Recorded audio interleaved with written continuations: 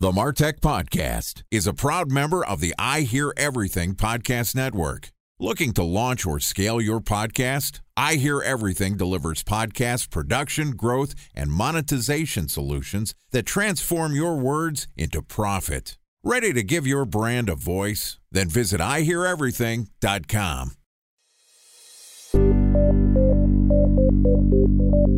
From advertising to software as a service to data. Across all of our programs and clients, we've seen a 55 to 65% open rate. Getting brands authentically integrated into content performs better than TV advertising. Typical lifespan of an article is about 24 to 36 hours. If we're reaching out to the right person with the right message and a clear call to action, then it's just a matter of timing. Welcome to the MarTech Podcast, a Ben J. Shap LLC production. In this podcast, you'll hear the stories of world-class marketers that use technology to drive business results and achieve career success. We'll unearth the real-world experiences of some of the brightest minds in the marketing and technology space so you can learn the tools, tips, and tricks they've learned along the way. Now here's the host of the MarTech Podcast, Benjamin Shapiro. Welcome to Career Day on the MarTech Podcast. Today we're going to learn about the skills accumulated and the lessons learned from a great marketer throughout the various stops on his career. Joining us today is Shiv Singh, who is the founder and CEO of Savvy Matters, a consultancy that advises startups and Fortune 500 companies alike on marketing, innovation, and digital transformation. Shiv is also the co-author of the book Savvy, Navigating Fake Companies, Fake Leaders, and Fake News in the Post-Trust Era. And today he's going to walk us through his career experience going from an in-house marketer to being a consultant and now the author of a book. Here's our interview with Shiv Singh, the founder of Savvy Matters and author of Savvy. Shiv, welcome to the MarTech Podcast. Thank you for having me on, Ben. It's great to have you here. I'm excited to hear a little bit about your career and also to hear about the book that you just authored. Let me just start off by saying I appreciate you not only sending me a book, I got a copy of it in the mail yesterday, but I have the handwritten note dated and also the hashtag The Savvy Book, which I thought was brilliant marketer. A nice way to work with influencers is give them something, but also give them the ability to talk about your book in the appropriate fashion. So I'm excited to, when we publish this episode, be using the hashtag The Savvy Book. Nice job in terms of doing your outreach. Oh, thank you. I try. I'd love to start off the conversation giving our listeners a little background. Let's just start off talking about how you got started in marketing. So, for my undergraduate degree, I was at Babson College in the Boston area. It's an entrepreneurial school, studied business. I was one of those folks who was half right brain, half left brain. I majored in information systems and minored in creative writing. And for my honors thesis, they allowed me to write a piece of fiction, which was really interesting and exciting. I graduated in 1999, and it was an exciting time to enter the workforce because it was the internet boom. While I had been in college, I'd set up a small web design company, which I'd gotten into by first designing the college's library website. And that I got into really because there was this wonderful librarian who said, I'm looking for someone to help me with HTML. And I said, I know those letters, but I don't know what they mean. And she said, don't worry about that. You seem like a good guy. I'll teach you everything you need to know. And she taught me HTML, and learning HTML in 1996 was actually an awesome thing to learn. So that led me to building the school's library website. I graduated from college with this information systems, creative writing dual degree. And then I started looking around for a job. And because this was the internet boom, there were a lot of jobs around. My first job was as a developer doing front-end development with a consulting company that quickly got acquired by Razorfish, the digital agency. But 2 months into my job, my boss said, I've got to break the news to you. You're not a very good developer. You're not just as sharp the way the other developers are. That had to feel good. It did not feel good. But then he said, but there's good news, which is we think you're still very intelligent and we want you to lead the design and information architecture work that we do with our many clients. And little did I know that that worked perfectly for me because it took my right brain and my left brain and brought it together. So for a couple of years at Razorfish, I led user experience teams, and I developed my own specialization in information architecture and information design. And I knew just enough about the technology side to be dangerous. And of course, I had a lot of empathy for the end user. The interesting thing to me about the early phases of your career, first off, Shiv actually lives a few blocks away from the house I'm building. And ironically, you went to Babson, which is the school closest to Boston University in terms of comparisons with the business schools. So it seems like we've had plenty of parallels both in our past and our current lifestyle. And I also consider myself to be a nice mix of right brain and left brain thinker. When you were early on in your career, whether it was your decision to go into college and work in information systems and something that was totally separate, like creative writing, and then, you had this sort of false start early in your career in terms of being a developer, did you feel like you were trying to use one side of the skill set that you had, or what was the reason why you were focused on development instead of using the creative skill set that you'd honed? Something that's always stayed with me is the sense of uneasiness about, am I doing what I'm supposed to be doing, or am I fulfilling my potential, or is that the right thing for me to do? And it was really just a couple of years ago that I came to terms with that question, which was that actually there isn't a real answer to it. And depending upon the stage of my career, depending upon what opportunities come my way, it's on me to be able to flex in any direction and enjoy the discomfort and the fear that goes with this idea that I may not be bringing all the skills that I have to the table, or I may be going in a direction that I haven't been in before as well. It sounds like by having a balance of what you called the right brain, left brain skill, it allows you to be flexible and understand a bunch of different principles. As you moved on from being more technically focused on to focusing on user experience, what were some of the roles that you took on and how did that help vault your career forward? So when I was at Razorfish, I was very lucky in that as I led these user experience teams, I had the opportunity to sit down and work with very, very senior leaders from companies like Ford to Chanel to Genentech to Citibank. And I was charged with leading the user experience teams, but increasingly also the brand strategy teams. And it was an incredibly exciting and humbling time for me. In fact, I'll never forget the moment I was at the Chanel US headquarters in New York, overlooking Central Park. We were like on the 40th floor, beautiful setting. And we were presenting the digital strategy for Chanel. And the head of marketing and the COO were sitting on either side of me. And at one point, the head of marketing turned to me and said, Shiv, there's something you don't understand. And I was taken aback. This was a meeting my team and I had prepared an immense amount for. We thought were bringing in an A game and everything was going smoothly. And I said, what? And she said, it's not a matter of whether Chanel is ready for the internet. It's more a matter of whether the internet is ready for Chanel. What the hell does that mean? I had the exact same thought going through my head in that moment. But it was a wonderful lesson for me because for however much there was all this thrill and excitement about the internet, it really taught me very quickly that there's always going to be a lot more that I do not know than I know. And I thought I was a dude. I knew the internet ecosystem really well. My career at Razorfish was like a hockey stick growth curve that a startup has. But it was a really good reminder that, firstly, there's a lot more to the world than our digital ecosystem. And it was good to hear that early on.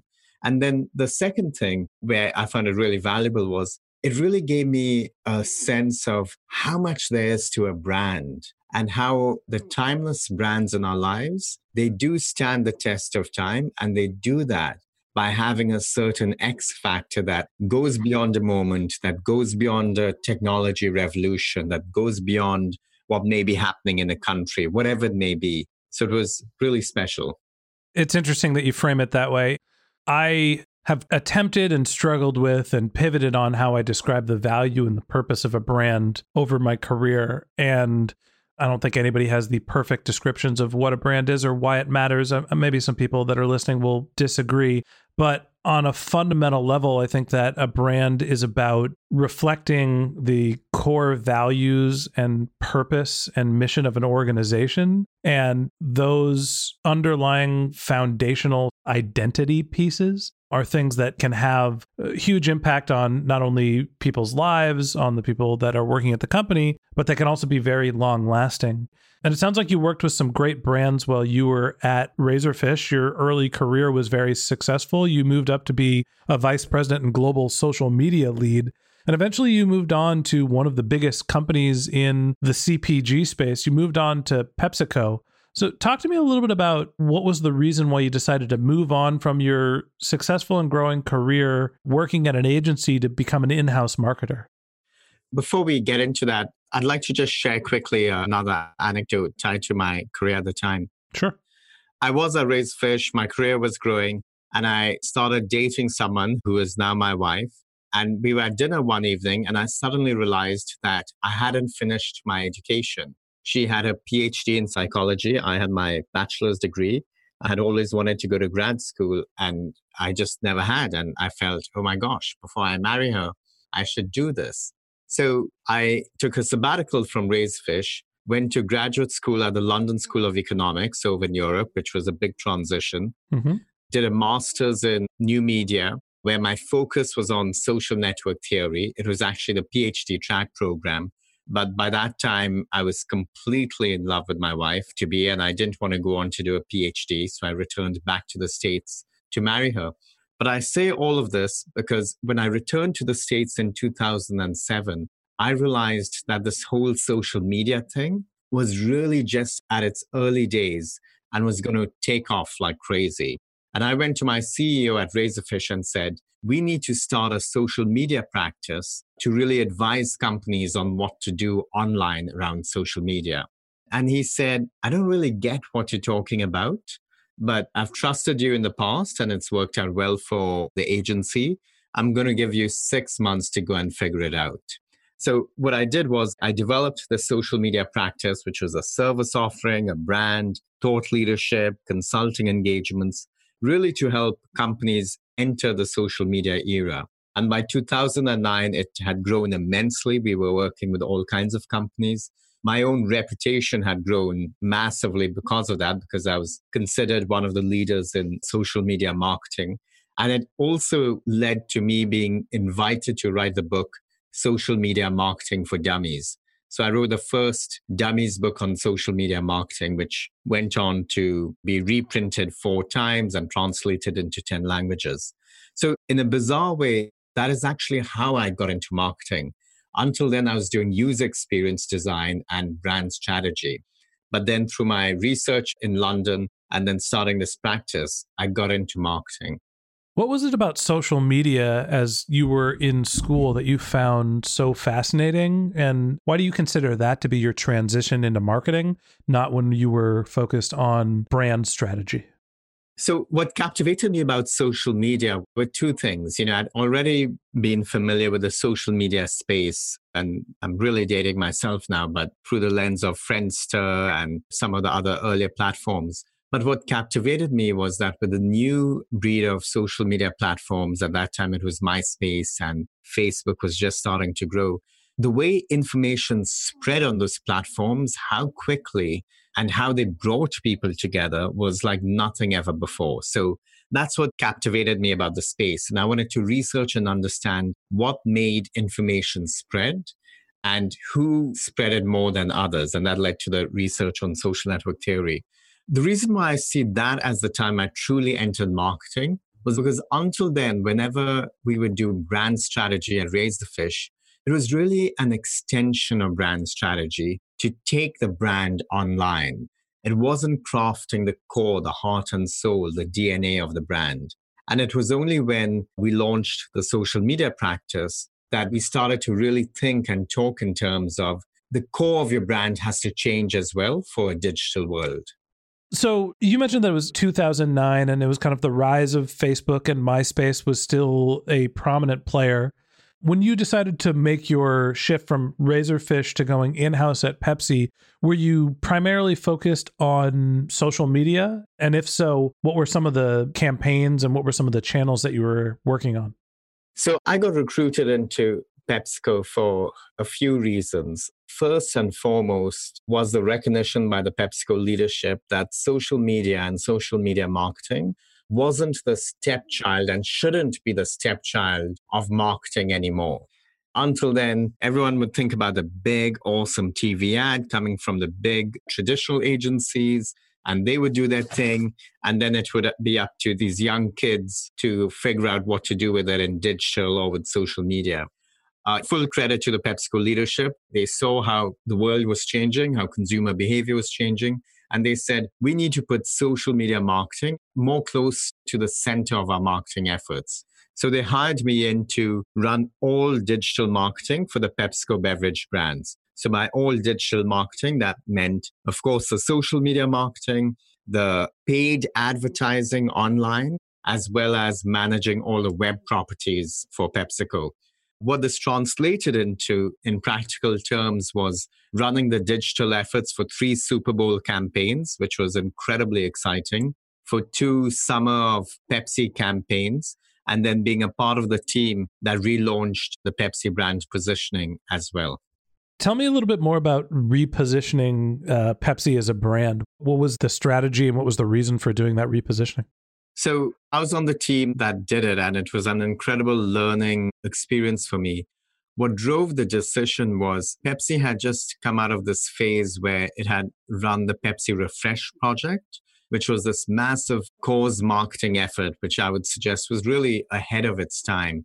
And it did very well, except for one thing, which was it wasn't as close to the true DNA of the Pepsi brand, which was all about music and entertainment and the lighter side of life. So 2 years into my time at Pepsi, the PepsiCo leadership and the marketing leadership decided to rebrand Pepsi with the idea of bringing it closer to those more traditional values of the Pepsi brand, the music, the entertainment, getting the most out of life, being for the next generation, all of those elements. An incredible amount of research was done around the world to feed into this effort. And it landed on this brand platform that I think was used for several years after that, the Live for Now platform. And it was the whole idea of you want to get the most out of life by living at your best every day and doing more and more things, living for the now. It's interesting that a soda company is promoting themselves to be the reason to live for the now. And I'll save my judgment on high fructose corn syrup and the health risks for drinking a lot of soda. But it's interesting to hear about how the brand thinks of itself and how it repositions itself.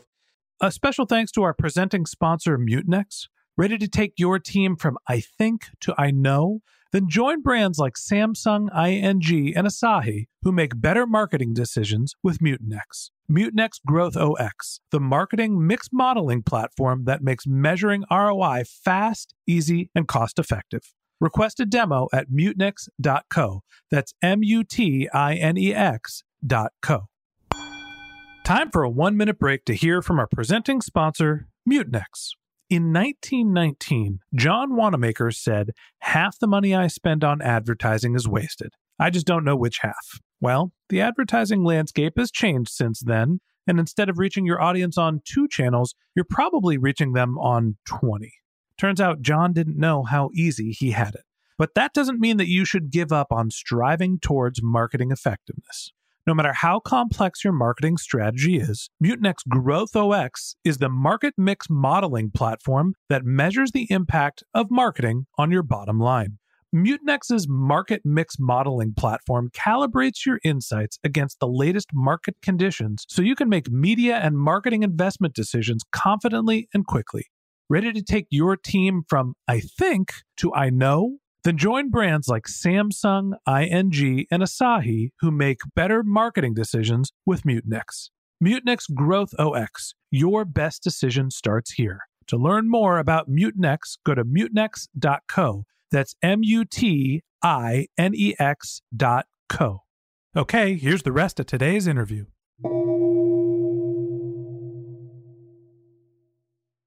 You also moved from being at an agency to being an in-house marketer. What was the difference for you going from being a service provider to working in-house? It was a massive transition for a few reasons. First and foremost, when you're on the agency side, you're only seeing one narrow piece of marketing. You're seeing the advertising side or maybe a little bit of the strategy. You're not seeing everything from the planning cycles, the annual planning cycles, the 3-year planning cycles, to the impact on sales, to getting to come around and run the same campaign or the same objectives the following year, but with a new campaign. You're not getting to see the impact on the bottom line, how to work with budgets, how to negotiate relationships with agencies, how to build teams. Being an organization of 300,000 people where the Marcom function is maybe 1,000 people and a very small part of the total organization. So it was an incredible transition, and I feel I really grew immensely during that period. The other reason why it was a very big transition is I joined Pepsi, which had one of the largest marketing budgets of any brand in the country, certainly PepsiCo as a whole. And what that meant was that everyone else in the marketing ecosystem, in the agency world, as well as in the MarTech and the ad tech world, and the publishers too, they all wanted some of my time. Wanted to take you to dinner. Absolutely. They all wanted a piece of my wallet. Right. So the first 2 months, I thought, gosh, maybe I'm just a really intelligent, smart guy and with a good sense of humor. But of course, I quickly saw through that. And it was a good growth experience for me because it really made me realize that the more senior we get in organizations, the more responsibilities we carry, the more we have to fall back on our value systems that we hopefully would have learned while growing up. Because when you're dealing with very large budgets across continents and you have everyone wanting to take you to dinner, it is very easy to lose your own moral compass or to start making shortcuts or to struggle with certain decisions. So it was a great growing experience for me, and it was a wonderful 3 years. But just seeing how the world worked from that perspective, where I could call anyone in the marketing ecosystem and they would jump to talk to me and set up time to pitch whatever offering they had, was really interesting. It was a new thing. I was used to being the person doing the selling. It's like, so this is what it feels like to be the prom queen. Exactly, because obviously I wasn't the prom queen earlier in my life. It's interesting that you say once you were in this position that was sought after and very visible with a large marketing budget, you basically drew the parallel of, I thought I was this super gregarious, fun to be around, brilliant marketer, and everybody wanted my marketing budget. I would argue that two things can be true and likely were. I'm sure that you were sought after because of the budget. I'm sure that people were reaching out to you and comfortable doing it because you were approachable and intelligent. Thank you for saying that. Of course, of course. So tell me a little bit more. Eventually, you decided to move on from Pepsi and you headed to the Bay Area where you live and reside now and work for Visa, another big brand, another in-house role. What was the reason for making the shift from running digital marketing at Pepsi to a dramatically different business in financial transactions for Visa? So, as I said, I had a wonderful time at PepsiCo. I learned an immense amount. I really got to work and learn and observe the way the best in the business truly worked. However, towards the end of my third year, I got a phone call from a recruiter, and she told me all about Visa. And what captivated me about Visa was three things, actually. Firstly, I was always a guy who had been enamored by everything around the internet, going back to the mid-1990s.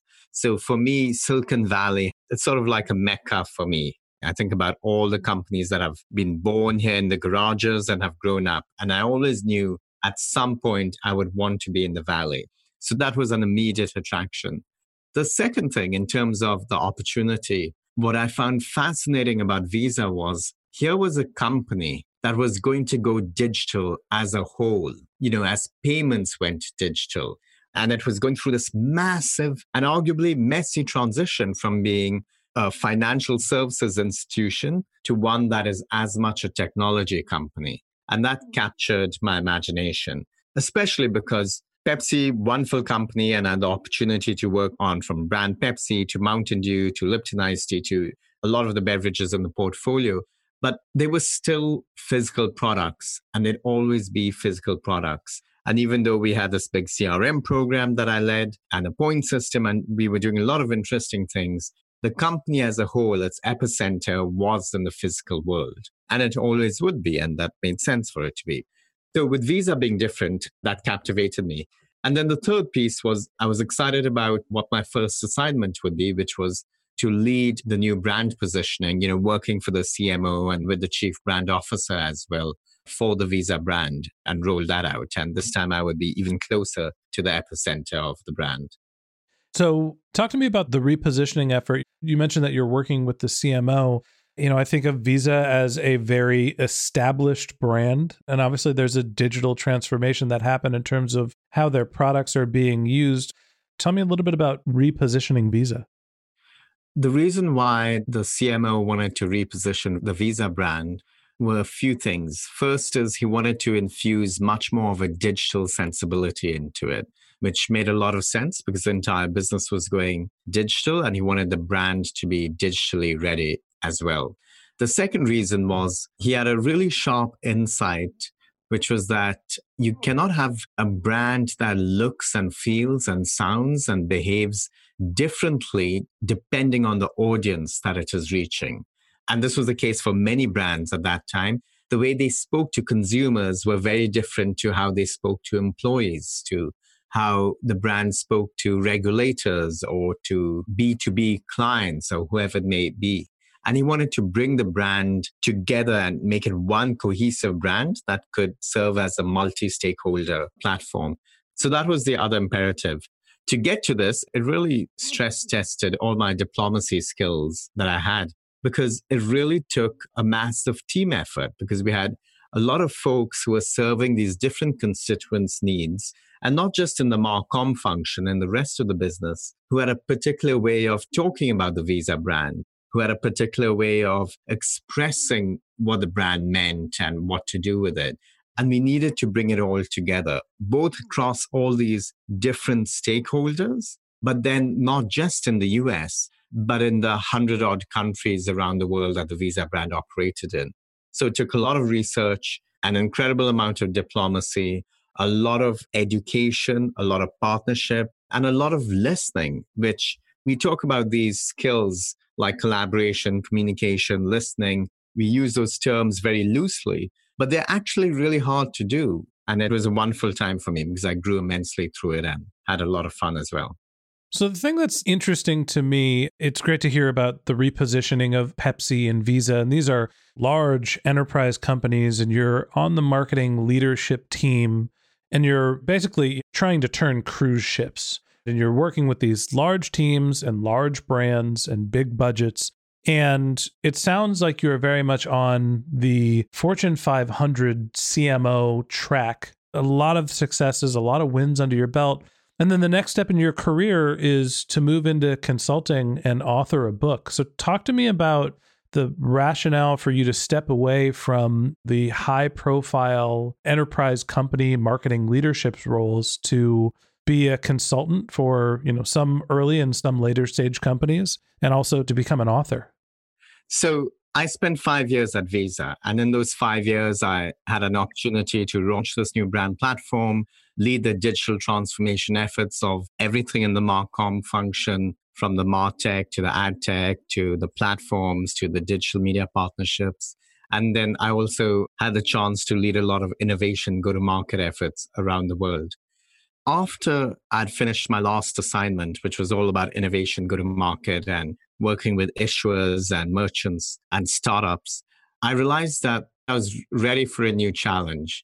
And one day I was having dinner with my wife, and we started talking about the world that's around us. And I was lamenting the fact that I truly believed that the world all of us would pass on to our kids might end up being worse off than the world that we're inheriting from our parents. And I found that incredibly frustrating and difficult. And I felt that I was a guy who had been able to have the good fortune of working for these incredible companies, but that I hadn't done enough myself to sort of, in a tiny way, maybe even give back. So we were talking about this, and the conversation led to this recognition that a lot of the challenges that we all face in this time of not knowing what to trust, not knowing who to believe in, not knowing what is fact, what is fiction, what's a misinterpretation, whatever it may be, actually can be solved through the lens of these seminal psychology studies that really explain why we fall for fakeness in the world. And this was because my wife's a clinical psychologist and the conversation just developed. And in that dinner table conversation, the idea of the book was born. And the more I thought about it, the more I realized that doing this book was so massively important. It was the most important thing I could do in this time. And the only way to do it right was to walk away from my day job and to put a lot of effort into the book. I wasn't walking into this blind because I'd already written a book, Social Media Marketing for Dummies, early in my career. I also had already joined the board of a public Fortune 500 company. So I was connected, and I knew I'd still be deeply connected to the professional world as I started on this book. But it was a big transition. I've been lucky that the book writing and launch is going extremely well. I'm still very happily married to my wife, who's my co-author in the book, and my consulting business has picked up quite a bit. It's interesting to me. Essentially, it sounds like you have this career path, that you have a successful career and you decide you want to go back and get your education and you become inspired and you decide you're going to dedicate a meaningful portion of your life studying and understanding social networking. And then you come back and you get into the corporate world and you're leveraging that experience and you go all the way through the ranks almost to the peak of the marketing department in some of the largest companies in the world. And then again, you go through this soul-searching phase where you decide that you want to take the skills and lessons that you've learned and apply them in a different way. Tell me a little bit about your process for writing the book and give us a little bit of a preview of what it covers. Of course. When I talk and think about the book, the first thing to know about me, and anyone who's listening may have picked up on this the way you did, I'm a very big believer in the philosophy. To take 2 steps forward, you have to take 1 step back. Early in my career, I suddenly took a sabbatical from my job to go to grad school and be a student again. That year was hard because all of a sudden I was on a student budget, but it catapulted me to a different level. When I left Razorfish and joined PepsiCo, it was a hard transition because I did not know that world. And I wondered at first whether I was taking a step back because my public profile was changing and there were difficulties around all of that, but it ended up working really well. When I left Visa, I realized that I'd really find out who my real friends are, firstly, because I wasn't getting as many calls as I was getting when I was at Visa. And I knew that for a while, life would slow down and my calendar would just have these big blocks in them that would say writing or editing or publisher call or research phase. Topics like that in it. And I wouldn't be out in the marketplace talking to people, spending marketing dollars, driving sales or products. So it was a huge transition. The way it worked, though, with my wife was actually, it couldn't have been a smoother, more exciting process. First and foremost, we have different sleep patterns. She would get up at 4 a.m, do a lot of research, create outlines. The kids would wake up, we'd have breakfast together. I would then do some consulting work, do a bit of my writing, but then late at night from 9 p.m. onwards till 1 a.m., that's when I would do a lot of my writing. I would go to bed. She'd wake up again at 4 a.m, read the work that I'd done, edit it, add to it, and we would just keep going in the cycle. So it was an unusual cycle, but it worked really well for us. And it still gave me time to do the consulting and my board work. The other piece that I want to mention is it allowed me time to get to know and be with my kids so much more. During my time at Visa, I learned an immense amount, got to work with incredible people, but I was also on a plane internationally once a month and domestically once a month as well. So I was traveling like crazy, working really long hours, and my mind was always somewhere else. This phase, being around my kids, working with my wife as a collaborator in a very trusted fashion and developing this book was an incredible experience. Well, first off, having big blocks on your calendar that are for writing or editing or just long conversations sounds like an amazing luxury to me. I'm fascinated and jealous. And second of all, I'm interested in hearing a little bit about some of the conclusions that you had from studying the landscape of social media. And let's talk a little bit about what the core premise of the book is, which is understanding how to determine what's real and what's fake, which is something that's becoming an ongoing problem in today's society. Tell us a little bit about what you learned from going through this process. So as I looked back on my career, I realized that over a 15, 20-year period, I'd spent a lot of time evangelizing everything social media. I believed in it, whether that was at PepsiCo or Razorfish prior to that or at Visa. And I'd also traveled the world an incredible amount, advising and consulting with companies and pushing them into the social media era. But as time passed by, I realized that there were also social implications and repercussions that I wasn't truly cognizant of or being as sensitive to as I should. As we wrote the book, we developed a thesis based on all of the research that we had done and both of our life experiences, that we're living in an era where we're not trusting one another the way we once did. Behind that lack of trust is also recognition that it's gotten harder for anyone to tell what is fact and what is fiction. In fact, in 2016, post-truth was recognized by Oxford Dictionary as the most important word of the year. And if we were to fast forward to 2018, the United Nations Secretary General said that we have a trust deficit in the world. So we were witnessing and seeing and being a part of this. Some of it, not all of it, was happening on the social media platforms and online more broadly as well. We were all retreating to our own echo chambers. We were all getting more and more comfortable with just opinions that agreed with our own. And we didn't really know what to do when someone disagreed with us on a topic. We had forgotten the wonderful historic art of having a healthy argument, but still remaining friends. So with all of that happening, through our research, both into the psychology, the media, the management theory, we developed a hypothesis that in the time that we live in, it is not enough to blame leaders, to blame the media, or to even blame companies for this fakeness and this lack of trust. We ourselves, as regular people, all of us, carry a certain responsibility too. And what it is just like software has glitches, we human beings have glitches as well. And it's important to know those glitches and then learn from them so that you can steel yourself against the fakeness in the world that exists all around us. So that's the thesis of the book, that we ourselves carry responsibility. But the good news is, whether it's through the book or elsewhere, we can develop the mechanisms to fight the fakeness and lead stronger and happier professional lives and professional careers, and also better personal lives. So as you reflect back on your career from where you stand today, you've gone from somebody with a diverse set of skills early on in your career. You found a niche for yourself. You went back and got an education, learned a lot about social media, and had a meteoric rise in some of the largest companies in the world. And you decided to step away from it all to write this book that is really meant to be a tool for society to help understand how to differentiate and take responsibility for their own judgments. When you think about your career path, having gone through that arc, and you think about the future, are you planning on going back into marketing? Are you planning on writing this book and having it be a phase of your career? Or is this the long-term vision in the future for you, is sharing your philosophies on how people can use judgment in the post-truth era?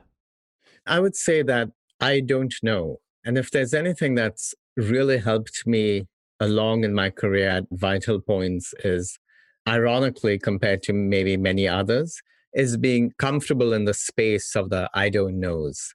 And being willing to take what opportunities come my way, being willing to jump out of my comfort zone, and also being willing to take a step back to take 2 steps forward. We're very excited about the book. Early signs point to it being a success. We are as missionary as ever in our mission around it, because we truly and deeply believe it'll help people while still being a really engaging and fun read. At the same time, I'm very close to the corporate world, both through my board and the consulting work that I do. And that's exciting, and different kinds of opportunities come my way.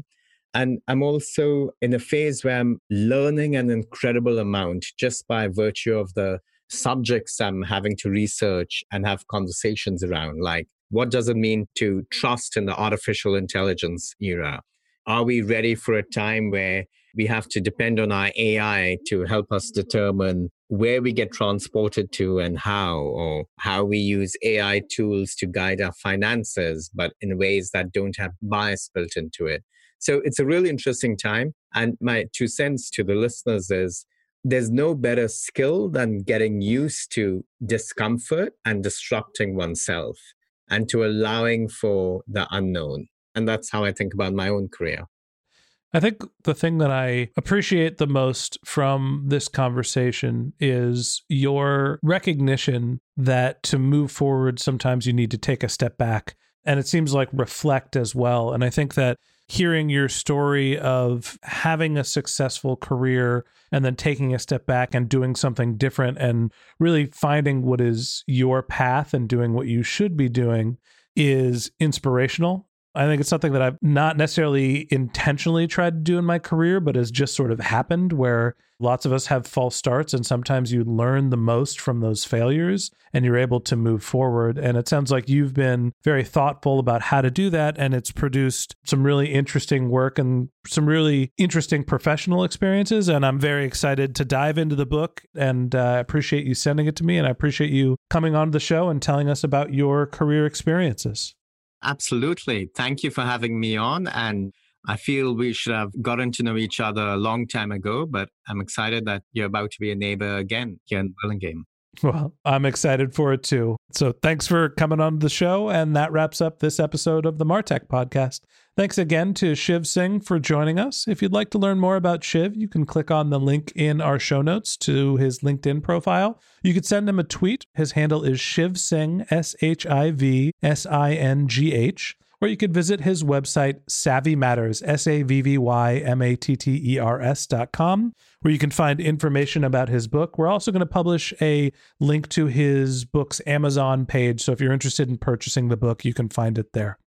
If you're a subscriber to the Martech Podcast, thank you for being a member of our community. We always want to hear from you, so we created benjshap.com/questions, where you could send us your marketing questions, which we'll answer live on our show. Of course, you could also reach out on social media. My handle is benjshap, BenJSHAP, on LinkedIn and on Twitter. And if you haven't subscribed yet and you want a weekly stream of marketing and technology knowledge in your podcast feed, we've got great episodes lined up for you throughout the week. So click the subscribe button in your podcast app, and we'll be back in your feed tomorrow morning. Okay, that's it for today. But until next time, my advice is to just focus on keeping your customers happy.